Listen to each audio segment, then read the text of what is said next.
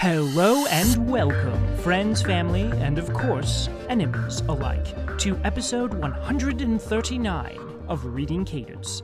I am your host, the displaced Wisconsinite, Phil Olson. Now, during this odd-numbered episode, we are continuing through the Casebook of Sherlock Holmes by, of course, Sir Arthur Conan Doyle. We are finishing up the case, The Adventure of the Three Garridebs. Now, the plot line has been pretty predictable up to this point.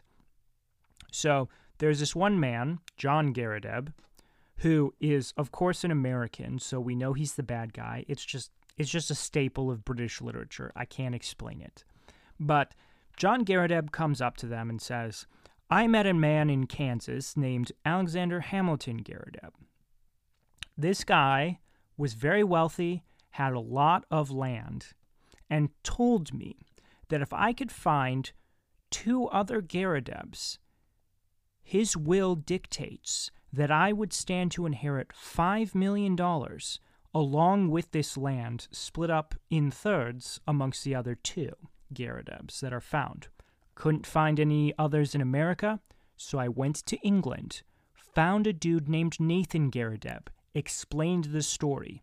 He called you, apparently, because he wants to get this remaining Garrideb badly, and we have been so far unsuccessful in finding the third Garrideb. So, just wanted to bring you up to speed here on where we're at, and would appreciate greatly your help in finding this third Garrideb."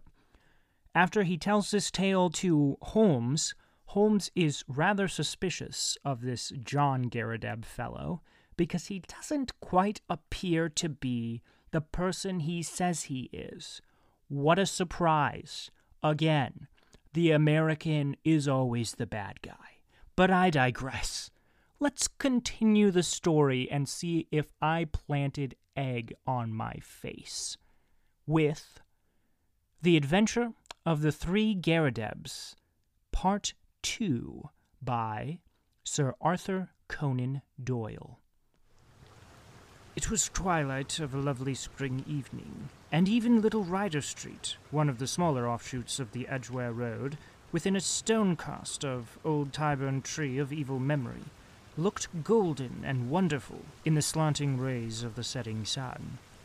The particular house to which we were directed was a large old-fashioned early Georgian edifice, with a flat brick face broken only by two deep bay windows on the ground floor.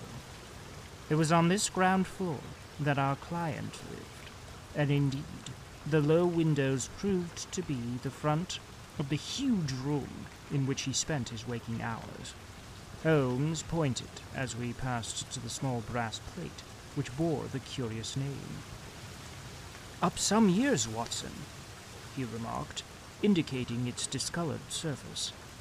"It's his real name, anyhow, and that is something to note." The house had a common stair, and there was a number of names painted in the hall, some indicating offices, and some private chambers. It was not a collection of residential flats, but rather the abode of bohemian bachelors. Our client opened the door for us himself, and apologized by saying that the woman in charge left at 4 o'clock. Mr. Nathan Garrideb proved to be a very tall, loose-jointed, round-backed person, gaunt and bald, some 60-odd years of age. He had a cadaverous face, with the dull dead skin of a man to whom exercise was unknown. Large round spectacles, and a small projecting goat's beard, combined with his stooping attitude, to give him an expression of peering curiosity. The general effect, however, was amiable, though eccentric. The room was as curious as its occupant. It looked like a small museum. It was both broad and deep, with cupboards and cabinets all round, crowded with specimens, geological and anatomical. Cases of butterflies and moths flanked each side of the entrance. A large table in the center was littered with all sorts of debris, while the tall brass tube of a powerful microscope bristled up amongst them. As I glanced around, I was surprised at the universality of the man's interests. Here was a case of ancient coins. There was a cabinet of flint instruments. Behind his central table was a large cupboard of fossil bones. Above was a line of plaster skulls with such names as Neanderthal, Heidelberg, Cro-Magnon printed beneath them. It was clear that he was a student of many subjects.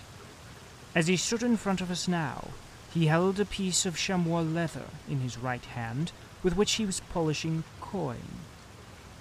"Syracusan, of the best period," he explained, holding it up. "They degenerated greatly towards the end. At their best, I hold them supreme, though some prefer the Alexandrian school. You will find a chair here, Mr. Holmes. Pray allow me to clear these bones. And you, sir? Ah, yes, Dr. Watson. If you would have the goodness to put the Japanese vase to one side. You see round me my little interests in life. My doctor lectures me about never going out. But why should I go out, when I have so much to hold me here? I can assure you that the adequate cataloguing of one of those cabinets would take me 3 good months." Holmes looked round him with curiosity. "But do you tell me that you never go out?" he said. "Now and again I drive down to Sotheby's or Christie's. Otherwise I very seldom leave my room. I'm not too strong, and my researches are very absorbing. But you can imagine, Mr. Holmes, what a terrific shock, pleasant but terrific, it was for me when I heard of this unparalleled good fortune. It only needs one more Garrideb to complete the matter, and surely we can find one. I had a brother, but he is dead, and female relatives are disqualified. But there must surely be others in the world. I had heard that you handled strange cases, and that was why I had sent you. Of course, this American gentleman is quite right, and I should have taken his advice first, but I acted for the best." "I think you acted very wisely indeed," said Holmes. "But are you really anxious to acquire an estate in America?" "Oh, certainly not, sir. Nothing would induce me to leave my collection. But this gentleman has assured me that he will buy me out as soon as we have established our claim. $5 million was the sum named. There are dozen specimens in the market at the present moment which fill gaps in my collection, and which I am unable to purchase for want of a few £100. Just think what I could do with $5 million. Why, I have the nucleus of a national collection. I shall be the Hans Sloane of my age." His eyes gleamed behind his great spectacles. It was very clear that no pains would be spared by Mr. Nathan Garrideb in finding a namesake. "I merely called to make your acquaintance, and there is no reason why I should interrupt your studies," said Holmes. "I prefer to establish a personal touch with those with whom I do business. There are a few questions I need to ask, for I have your very clear narrative in my pocket, and I filled up some of the blanks when this American gentleman called. I understand that up to this week you were unaware of his existence?" "That is so. He called last Tuesday." "Did he tell you of our interview today?" "Yes. He came straight back to me. He had been very angry." "Why should he be angry?" "He seemed to think it was some reflection on his honor, but he was quite cheerful again when he returned." "Did he suggest any course of action?" "No, sir, he did not." "Has he had or asked for any money from you?" "No, sir, never." "You see no possible object he has in view?" "None, except what he states." "Did you tell him of our telephone appointment?" "Yes, sir, I did." Holmes was lost in thought. I could see that he was puzzled. Have you any articles of great value in your collection? Oh, no, sir. I'm not a rich man. It is a good collection, but not a very valuable one, I'm afraid. You have no fear of burglars? Not the least. How long have you been in these rooms? Nearly 5 years. Holmes' cross-examination was interrupted by an imperative knocking at the door. No sooner had our client unlatched it than the American lawyer burst excitedly into the room. "Here you are," he cried, waving a paper over his head. "I thought I should be in time to get you, Mr. Nathan Garrideb. My congratulations! You are a rich man, sir. Our business is happily finished and all is well. As to you, Mr. Holmes, we can only say we are sorry if we have given you any useless trouble." He handed over the paper to our client, who stood staring at a market advertisement. Holmes and I leaned forward and read it over his shoulder. This is how it ran. Howard Garrideb, constructor of agricultural machinery, binders, reapers, steam and hand plows, drills, harrows, farmers' carts, buckboards, and all other appliances. Estimates for artesian wells. Apply Grosvenor Buildings, Aston. "Glorious!" gasped our host. "That makes our third man." "I opened up inquiries in Birmingham," said the American, "and my agent there has sent me this advertisement from a local paper. We must hustle and put the thing through. I've written to this man and told him that you will see him in his office tomorrow afternoon at 4 o'clock. "You want me to see him?"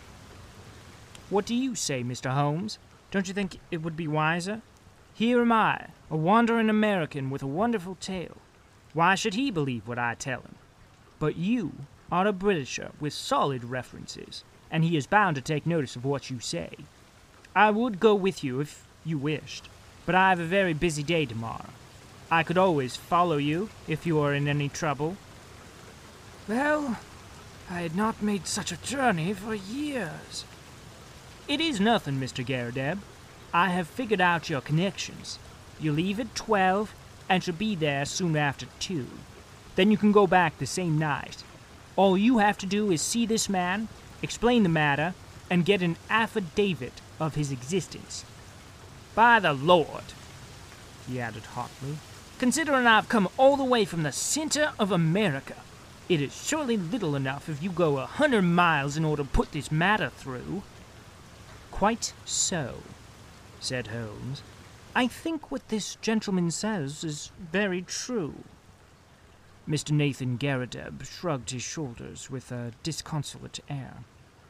"Well, if you insist, I shall go," said he. "It is certainly hard for me to refuse anything, considering the glory of hope that you have brought into my life." "Then that is agreed," said Holmes. "And no doubt you will let me have a report as soon as you can." "I'll see to that," said the American. "Well," he added, looking at his watch, "I'll have to get on. I'll call tomorrow, Mr. Nathan, and see you off to Birmingham. Coming my way, Mr. Holmes? Well then, goodbye, and we may have good news for you tomorrow night." I noticed that my friend's face cleared when the American left the room, and the look of thoughtful perplexity had vanished. "I wish I could look over your collection, Mr. Garrideb," said he. "In my profession, all sorts of odd knowledge comes useful, and this room of yours is a storehouse for it." Our client shone with pleasure, and his eyes gleamed from behind his big glasses. "I had always heard, sir, that you were a very intelligent man," said he. "I could take you round now, if you have the time." "Unfortunately, I have not, but these specimens are so well labeled and classified that they hardly need your personal explanation. If I should be able to look in tomorrow, I presume that there would be no objection to my glancing over them? None at all. You are most welcome. The place will, of course, be shut up, but Mrs. Saunders is in the basement up to 4 o'clock, and would let you in with her key. Well, I happen to be clear tomorrow afternoon. If you would say a word to Mrs. Saunders, it would be quite in order. By the way, who is your house agent? Our client was amazed at the sudden question. Holloway and Steele in the Edgware Road. But why? I'm a bit of an archaeologist myself when it comes to houses, said Holmes, laughing. I was wondering if this was Queen Anne or Georgian. Georgian, beyond doubt. Really? I should have thought it a little earlier. However, it is easily ascertained. Well, goodbye, Mr. Garrideb, and may you have every success in your Birmingham journey. The house agent's was close by, but we found that it was closed for the day, so we made our way back to Baker Street. It was not till after dinner that Holmes reverted to the subject. Our little problem draws to a close, said he. No doubt you have outlined the solution in your own mind. I can make neither head nor tail of it. The head is surely clear enough, and the tail we shall see tomorrow. Did you notice nothing curious about that advertisement? I saw that the word plow was misspelt. Oh, you did notice that, did you? Come, Watson, you improve all the time. Yes, it was bad English, but good American. The printer had set it up as received. Then, the buckboards. That is American also. And artesian wells are commoner with them than with us. It was a typical American advertisement, but purporting to be from an English firm. What do you make of that? I can only suppose that this American lawyer put it in himself. But what his object was, I fail to understand. Well, there are alternative explanations. Anyhow, he wanted to get this good old fossil up to Birmingham. That is very clear. I might have told him that he was clearly going on a wild goose chase, but on second thoughts, it seemed better to clear the stage by letting him go. Tomorrow, Watson, well, tomorrow will speak for itself. Holmes was up and out early.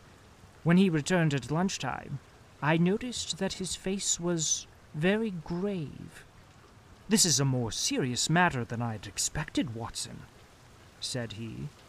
It is fair to tell you so, though I know it will only be an additional reason to you for running your head into danger. I should know my Watson by now.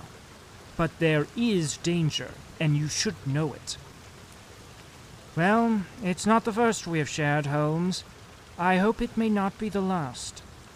What is the particular danger this time? We are up against a very hard case. I have identified Mr. John Garrideb, counsel at law. He is none other than Killer Evans, of sinister and murderous reputation. I fear I am none the wiser. It is not part of your profession to carry about a portable Newgate calendar in your memory. I've been down to see a friend, Lestrade, at the yard. There may be an occasional want of imaginative intuition down there, but they lead the world for thoroughness and method. I had an idea that we might get on track of our American friend in their records. Sure enough, I found his chubby face smiling up at me from the Rogues' Portrait Gallery. James Winter, alias Moorcroft, alias Killer Evans, was the inscription below. Holmes drew an envelope from his pocket. I scribbled down a few points from his dossier. Aged 44, native of Chicago, known to have shot 3 men in the States. Escaped from penitentiary through political influence. Came to London in 1893. shot a man over cards in a nightclub in the Waterloo Road in January 1895. Man died, but he was shown to have been the aggressor in the row. Dead man was identified as Roger Prescott, famous as forger and coiner in Chicago. Killer Evans, released in 1901, has been under police supervision since, but so far as known, has led an honest life. Very dangerous man, usually carries arms, and is prepared to use them. That is our bird, Watson. A sporting bird, as you must admit. But what is his game? Well, it begins to define itself. I've been to the house agents. Our client, as he told us, has been there 5 years. It was unlet for a year before then. The previous tenant was a gentleman at large named Waldron. Waldron's appearance was well remembered at the office. He had suddenly vanished, and nothing more had been heard of him. He was a tall, bearded man with very dark features. Now, Prescott, the man whom Killer Evans had shot, was, according to Scotland Yard, a tall, dark man with a beard. As a working hypothesis, I think we may take it that Prescott, the American criminal, used to live in the very room which our innocent friend now devotes to his museum. So, at last, we get a link, you see. And the next link? Well, we must go now and look for that. He took a revolver from the drawer and handed it to me. I have my old favorite with me.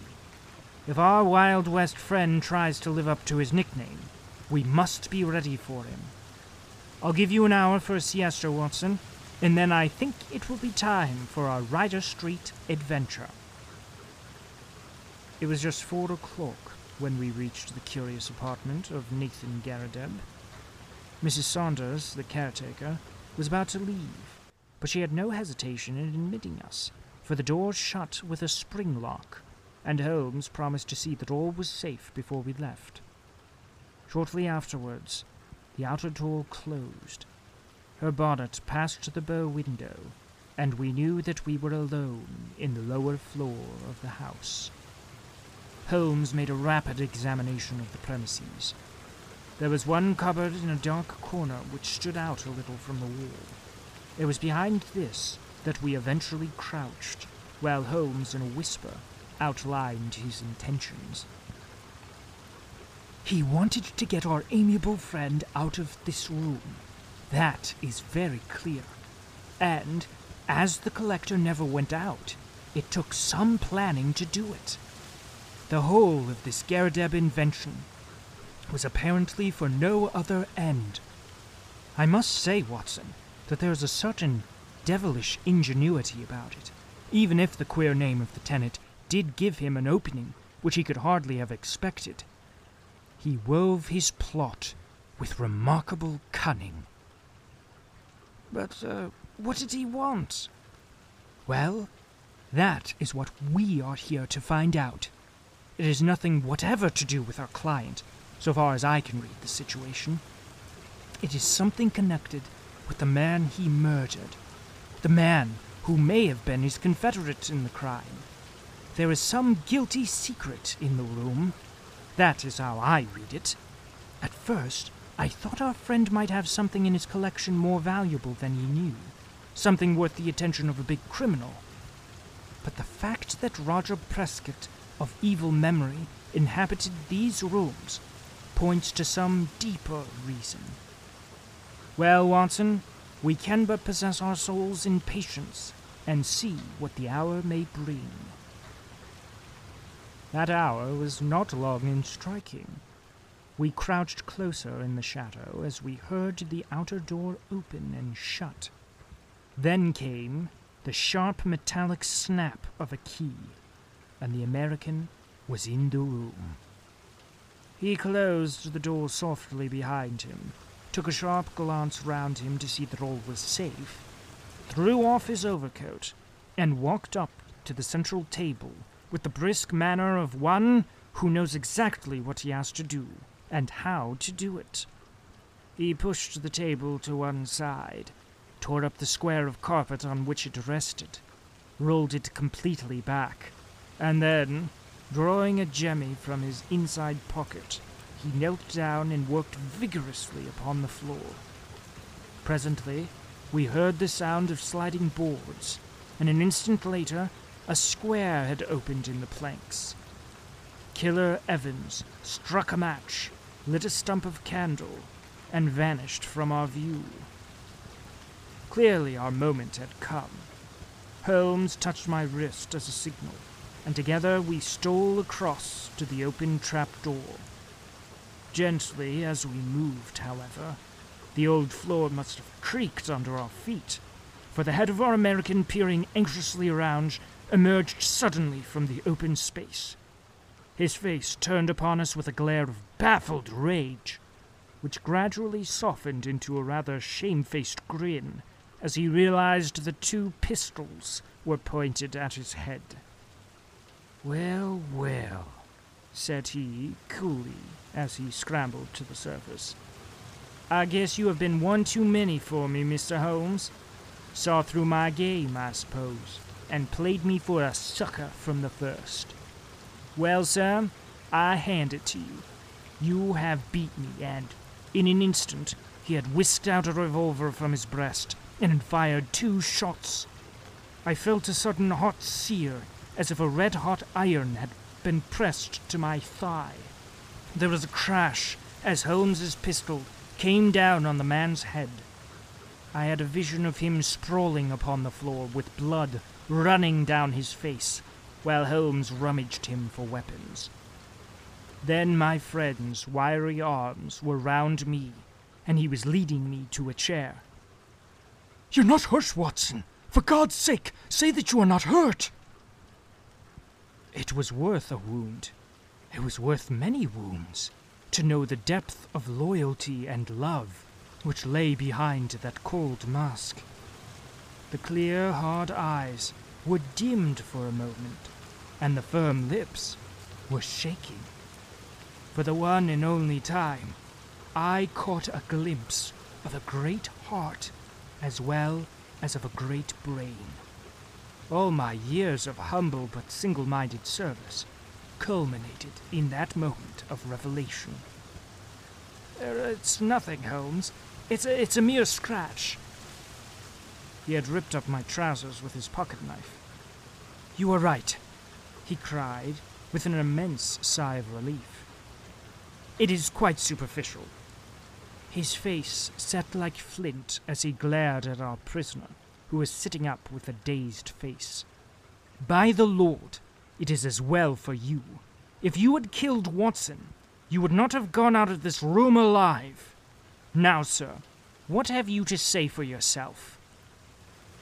He had nothing to say for himself. He only lay and scowled. I leaned on Holmes's arm, and together we looked down into the small cellar which had been disclosed by the secret flap. It was still illuminated by the candle which Evans had taken down with him. Our eyes fell upon a mass of rusted machinery, great rolls of paper, a litter of bottles, and, neatly arranged upon a small table, a number of neat little bundles.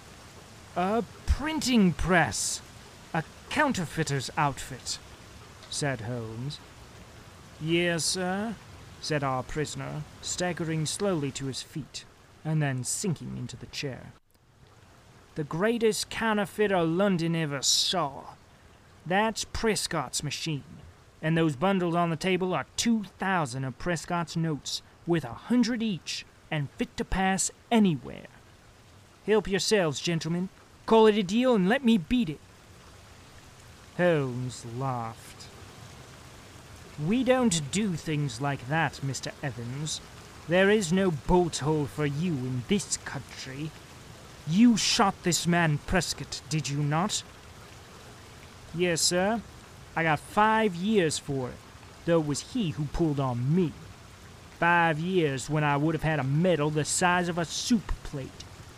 No living man could tell a Prescott from a Bank of England, and if I hadn't put him out, he would have flooded London with them." I was the only one in the world who knew where he had made them. Can you wonder that I wanted to get to the place? And can you wonder that when I found this crazy boob of a bug hunter with a queer name squatting right on the top of it and never quitting his room, I had to do the best I could to shift him. Maybe I would have been wiser if I had put him away. It would have been easy enough. But I'm a soft-hearted guy that can't begin shooting unless the other man has a gun also. But say, Mr. Holmes, what have I done wrong anyhow? I've not used this plant. I've not hurt this old stiff. Where do you get me? Only attempted murder, so far as I can see, said Holmes. But that's not our job. They take that at the next stage. What we wanted at present was just your sweet self. Please give the yard a call, Watson. It won't be entirely unexpected. So, those were the facts about Killer Evans and his remarkable invention of the 3 Garridebs. We heard later that our poor old friend never got over the shock of his dissipated dreams. When his castle in the air fell down, it buried him beneath the ruins. He was last heard of it at a nursing home in Brixton. It was a glad day at the yard when the Prescott outfit was discovered, for they knew that it had existed. They had never been able, after the death of the man, to find out where it was. Evans had indeed done great service, and caused several worthy CID men to sleep the sounder, for the counterfeiter stands in a class by himself as a public danger. They would willingly have subscribed to that soup plate metal of which the criminal had spoken, but an unappreciative bench took a less favorable view, and the killer returned to those shades from which he had just emerged. End of The Adventure of the 3 Garridebs, Part 2, by Sir Arthur Conan Doyle. Wow! You're telling me an American was the bad guy all along? What? Who would have thunk it? But I digress, because what kind of name is Killer Evans? I mean, Sherlock had to go out of his way to say, "Ah yes, Killer Evans. He has a most murderous reputation." Oh, really, Sherlock?